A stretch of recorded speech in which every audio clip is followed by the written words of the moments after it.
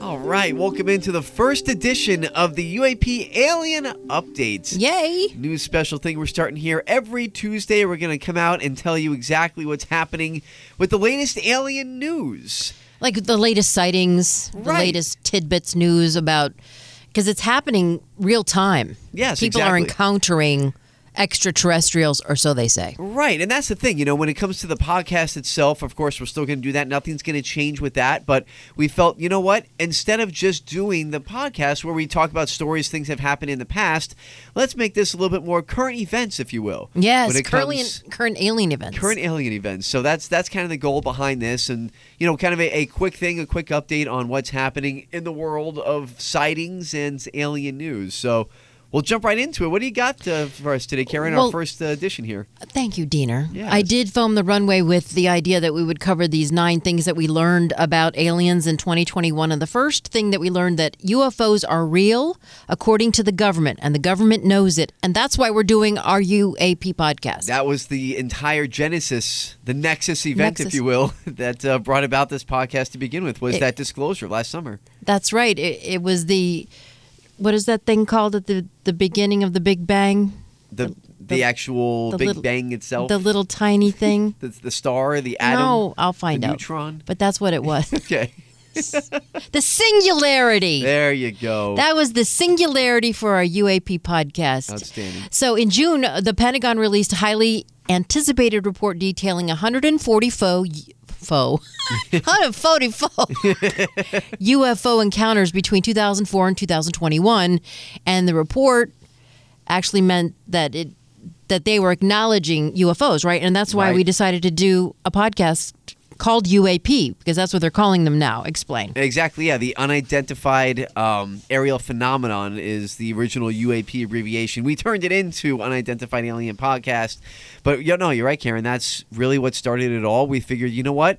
It's something, I've always been interested in. I've been taking notes for years. You have this list of stuff you've compiled over the years that we just dip into and investigate and research and bring it to you. And that was the thing was, I always felt kind of ostracized, like a lot of other people who, dared to believe in such a thing as life on other planets and life in the universe. And you're like, oh, I don't want to bring that up. I'm going to sound like, a crazy person. But if this report that came out from the government last summer kind of legitimized everything that we've always thought. It's a 9-page assessment. It confirmed that most of the UAP reported probably do represent physical objects. Exactly. Which range from, birds, balloons, to foreign surveillance equipment and top secret U.S. government projects. However, anyone hoping for an acknowledgement of extraterrestrial intelligence may have been let down when the report failed to link any of the 144 encounters to alien activity. Yeah, so they kind of kept that part open-ended, because they didn't come right out and say, yes, aliens are real. But what they did come out and they said was, listen, UFOs themselves are real. They're unidentified flying objects, and there are cases that we cannot explain. The most famous one being the USS Nimitz in 2004. That's right. Well, there's another one now. It's a mysterious radio signal from space. It's repeating every 18 minutes and 18 seconds. And the unidentified radio source could be a type of dead star that's never been observed before, or it could be aliens trying to contact us. There's something called the radio universe, and it's you and I work in radio. That's right. But this is different. I didn't realize that there are radio telescopes. And this woman, she's so fascinating. Her name is Natasha Hurley Walker, and she's a radio astronomer at the International Center for Radio Astronomy Research. And she explains the importance of radio astronomy, why it exists. As we get to a certain distance away, everything becomes red. And that presents something of a problem. Eventually, we get so far away, everything is shifted into the infrared, and we can't see anything at all. So there must be a way around this. Otherwise, I'm limited in my journey. I wanted to explore the whole universe, not just whatever I can see before the redshift kicks in. There is a technique. It's called radio astronomy. Now, astronomers have been using this for decades. It's a fantastic technique. I show you the Parkes radio telescope, affectionately known as the dish. You may have seen the movie. And radio is really brilliant. It allows us to peer much more deeply. It doesn't get stopped by dust, so you can see everything in the universe. And redshift is less of a problem because we can build receivers that receive across a large band. So that's how they received this 18-minute, 18-second burst.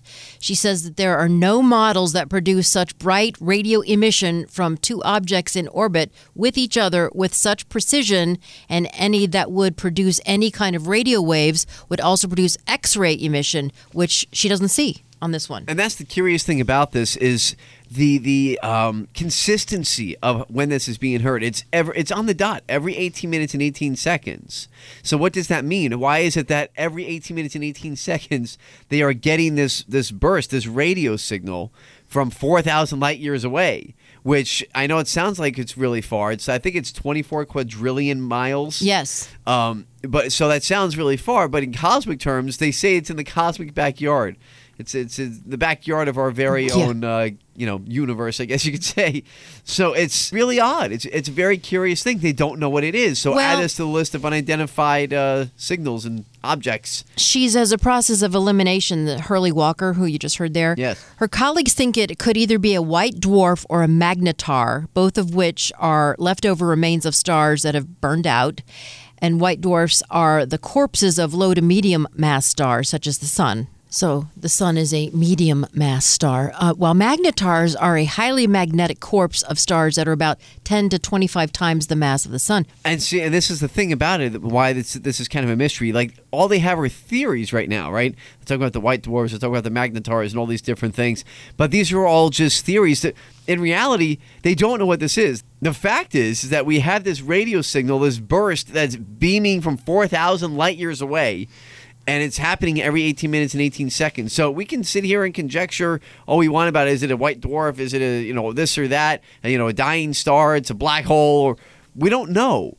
But what we do know is that this is happening. Yeah. And that's why we wanted to bring it up today in our UAP alien update. And it's almost like we tend to think we're the only living things in the universe. You have crop circles. You have all kinds of weird things going on. And we just kind of ignore it all. Yeah, well, we're like, what are you talking about? We're the only living things in the universe. What do you mean? Well, that's why we're here, to bring you everything you need to know about aliens and UFOs and all these strange stories, and that's what we do. And that's what we're going to do on Friday, so we hope that you enjoyed this first edition of the UAP Alien Update. We'll come back again next Tuesday with this edition of UAP. But on Friday, look out for Part 2. Our original podcast, Part 2 of Alien Whistleblowers. That's going to be a fun one. We have some real doozies. Oh, doozies. Oh, we got the doozies. Love it. So enjoy that. 850WFTL.com. You can find it there on the blog page for UAP, as well as Apple and Spotify and wherever you get your podcasts. Thanks for joining us.